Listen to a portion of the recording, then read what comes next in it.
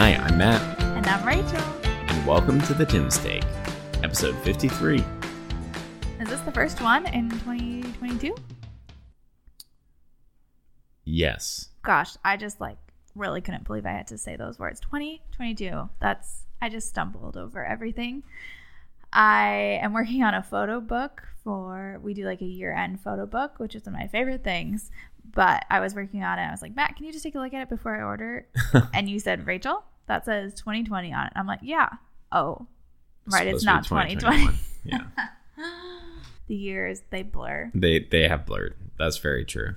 I recently saw someone who said, yeah, hey, long time no see. Haven't seen you in 2 years. And I said, really? And then he proceeded to explain how we haven't seen each other in 2 years. And I would have said I saw him 3 months. Really? Right? Yeah. Wow. So anyway, well, here we are. This is a bit of a unusual episode. It's a unique episode. We're calling it just an updates episode because it's the beginning of the 4th season of the Tim Steak podcast. Oh, you just made the announcement. Well, it could be, the season could be one episode and then done. People don't know. But every 6 months, Rachel and I reassess the podcast, say, do we want to keep going or do we just let it go? To quote Queen Elsa, sorry. And I think you were leaning towards just being free. At least for a time. But then the voice of the people. The voice of the people spoke, and I thought, I do really enjoy doing this. I find it both really helpful for us, you and me, to talk about our parenting things, and then it's a great way to stay connected with people who we don't necessarily talk to all the time because they don't live around here, and even the people who live around here, life is just busy. So it's a great way to stay connected, and people hear our stories and all of our stories, and it's really been actually quite meaningful. So I think a part of me when we first started this, I'll admit, was we could kind of be great parenting voices in the world of podcasting. Not that I thought we were going to go global or anything like that. But I'm there's not a lot. When I was pregnant, I looked for a lot of stuff on parenting and pregnancy. And there's not a lot of stuff that I enjoyed. Oh, okay. Because I was about to say, there must be so much stuff. But not that felt resonant for you. And so maybe this podcast is just for me, but obviously some people have also resonated with it. And so for those reasons, I said, Matt, I would like to keep going.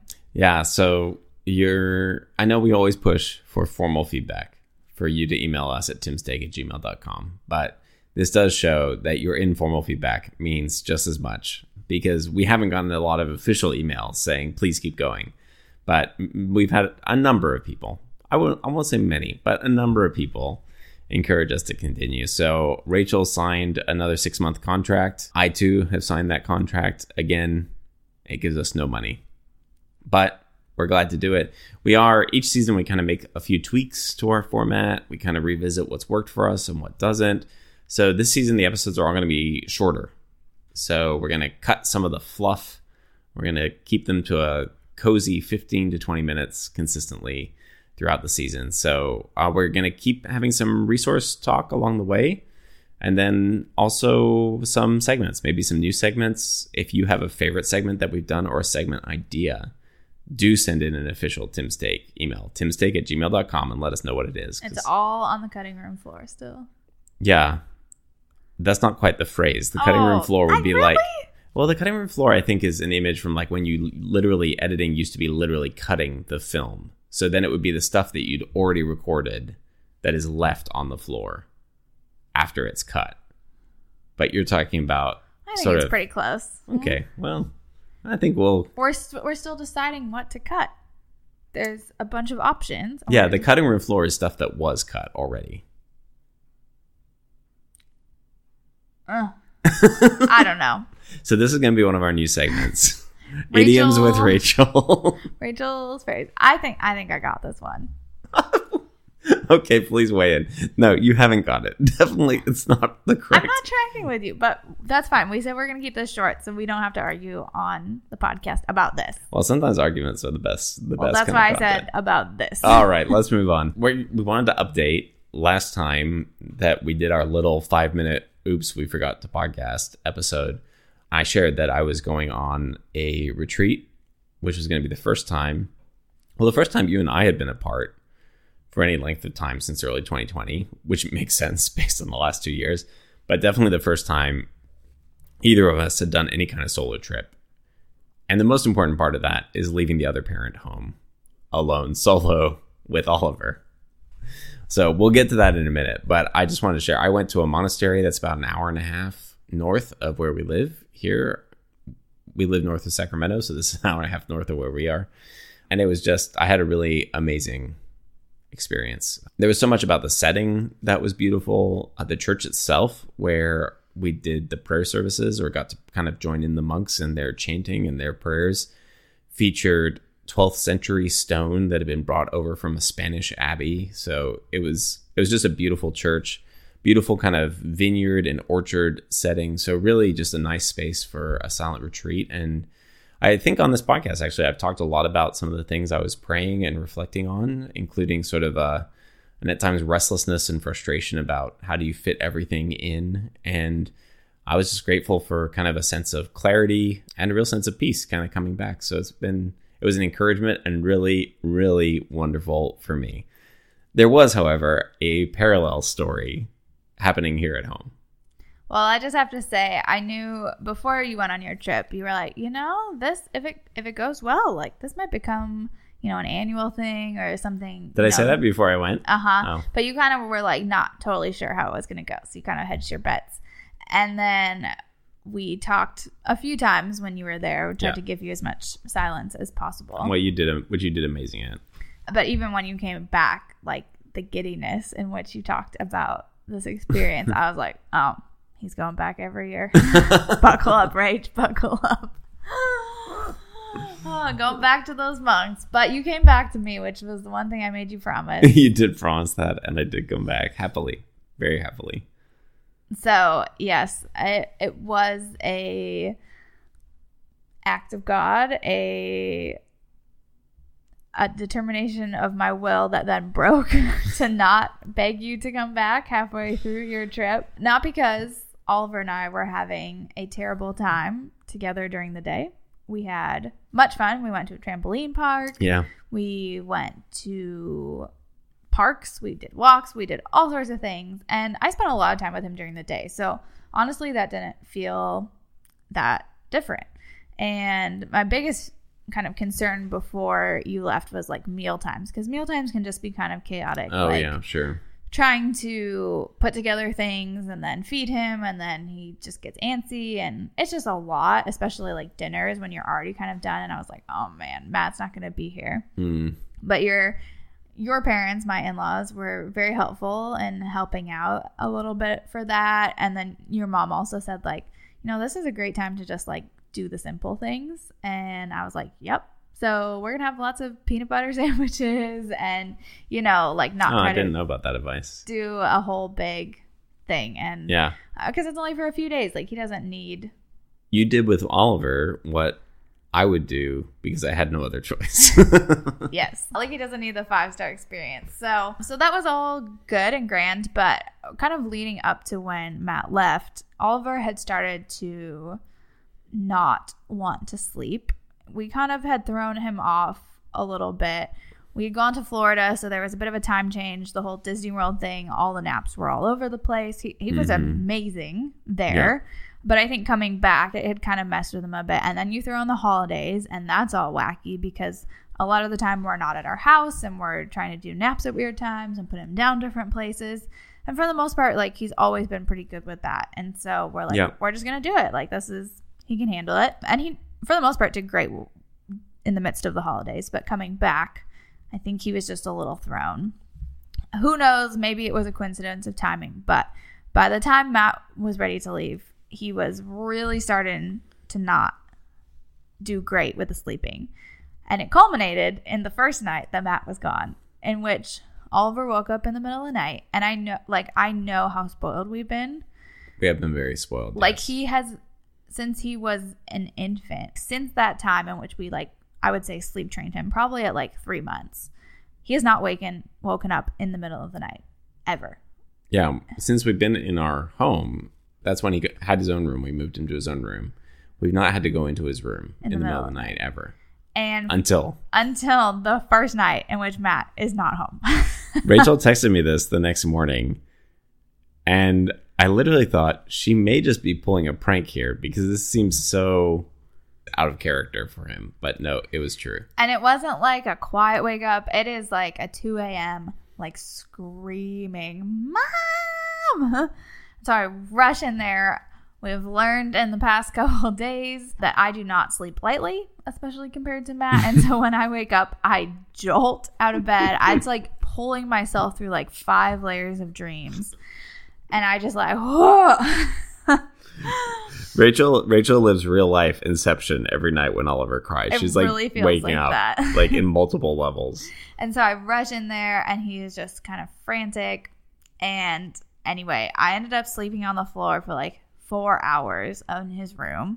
Went back to my bed. He still wakes up like at 5 a.m. whatever time it is now, screaming. So I have to go back in there. And then this pattern like just continues for naps, for night times. Matthew comes back. I think maybe this will get better. It doesn't. No. And so basically to like survive the time that you were gone, I was like sleeping on his floor or having him sleep on me or like standing in the doorway until he fell asleep, which I know like in all of our sleep training, like we always tried to avoid. Like the method that we've chosen is to basically like a modified cry it out. I think we've talked about it here before. So like that kind of like presence is not usually what we do, but not encouraging independent sleep. Yeah, but I was like, I just need to survive till he gets back, which is very fair. Which was very fair. Don't blame you for that. The only way I was sleeping at that point was to be in the room with him, and I just needed to sleep. So that's what we did. But then kind of realized like, oh, he's gotten attached to that real quick. He did. It was kind of amazing. It's like, man, you do all this work to get them trained to be independent sleepers, and then within a matter of 3 days, it was like gone. And not gone because we'll talk about that, but like it seemed like completely broken. Okay, I just want to pause because Rachel's statement right there, it seemed completely broken, is a pretty good encapsulation of your level of despair this past week. Oh yeah, I mean, I've cried big tears. I have just like, I need a minute in the garage by myself in which Mom is not bothered. There's just been I do not function well on little sleep. You don't. You don't function well, but you kind of like come to the party to save me. I think it's fair to say I function significantly better than you do. I mean, last night you were not doing so hot. I had a moment. The rest of the day I was pretty great. Yeah, but you just had a 3-day silent retreat. May we not forget. But this was a couple of days in my defense. We got a couple of nights where I gotten up with him. Anyway, so we are officially back to re-sleep training him, basically. We kind of were like at a loss of what to do. And you know who saved us? The moms of Instagram. People, you know how much I hate to say this, but it is true. It is true. They did. We watched this video by Taking Care of Babies, who we've watched some stuff. She is like, I'm pretty sure she was a labor and delivery nurse. So, you know, not just totally zero credentials. Yeah. Anyway, we're watching her video because I'm like looking for any resources at this point. And we're looking at her little story highlight, 18 to 24 months. And we're watching this family that she's kind of working with. And they're detailing what their issue is. And it is like watching us in another person's body. It was weird. Exact same thing that Oliver's doing. And basically she's like, around this time is when they realize that they can influence the world. And this is a really beautiful thing. And so like try not to lose that. Very easy to lose that, folks, when you're tired. And so they realize that they can cry in certain ways and you'll come rushing in and they like having you there. And I mean, that is exactly what Oliver is going through. Like even just in our normal play, like he's learning cause and effect. And it was like, oh, like this is what's happening. Yeah, he can influence his world. And so she says in her little video, like, try giving them more choices. You know, who do you want to have put you down? What pajamas do you want? What book do you want?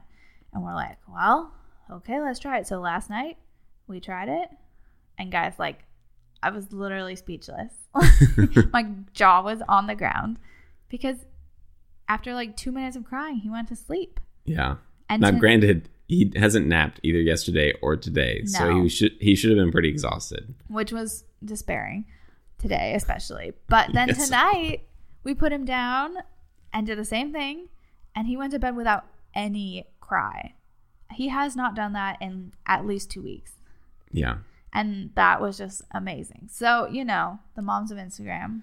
I am not quite here for taking care of babies, because this is how they become world changers. Your baby is learning their voice is so important so that they can change the world. I kept saying, it's fine if you don't change the world. That's not the bar. But the resonance of everything else was very good. And her, she just said, you keep your boundaries and then you give them choice within your boundaries. And that was very, very helpful advice for us. It was. And we just kind of needed that direction. He slept better through the night last night. Hopefully he does that a little bit more again tonight. We'll see how we go. And then we'll keep working on naps. Our kind of original sleep book says that sleep begets sleep. And the more sleep they get, the more they want to sleep and are easier to sleep. So hopefully we can get the bedtime right. Nap times will follow. Yeah. But it takes it out of you to hear him scream for 50 minutes. Takes it out of you. It really takes it out of me. Yeah. I actually think I'm okay. We have a plan. Now we just execute it. But I can feel the energy draining from you. It's just no respite. I just can't. I'm too distracted to when's the timer going to go off? I can't really relax, and I just really need those times to rejuvenate. So it's been a really hard week. Probably one of the hardest weeks in parenting that we've had in quite a long time. Wow. Yeah. Especially for me when you were gone. Yes. Well, thank you. You put in a gargantuan effort and contacted me not very much to allow me to have kind of a full, rich retreat experience, and that was really meaningful and special to me. So let me say on the podcast, I am incredibly grateful. And then I came home and I grew even more grateful because you got to experience it yourself. Yeah, this is kind of like a throwback episode. This takes us back to season 1. Remember when we did highs and lows? Oh man, not every episode in the season is going to be like this, but we figured we had a lot to update folks on. Yeah, and I think going forward, it's just a helpful reminder. It's very easy for me to say we're in a battle against Oliver's sleep. And you're no, I don't want to use war metaphor. We are a team. We're doing this together. We're going to set boundaries for him. But we're not using war analogies. And I want to because it feels like that sometimes. But I think you're right. So I'm going to try to lean into that. Yeah, my point is you can make the sleep or the regression the enemy. But it's so easy for that regression to just become Oliver. And so then Oliver is the enemy. And he's not doing any of this out of malicious intent. He's just learning and growing and working things out and trying to manipulate us sometimes. So pray for us. Let's hope the next couple weeks go better than the last couple. Oh, yeah. Here's hoping. Well, folks, thanks as always for listening. Let me just say again, we really are curious if you have any favorite segments or new segment ideas. We're looking for some. So send them over, timsteak@gmail.com. All right. Well, till next time. I'm Matt. I'm Rachel. And that is your Tim Steak.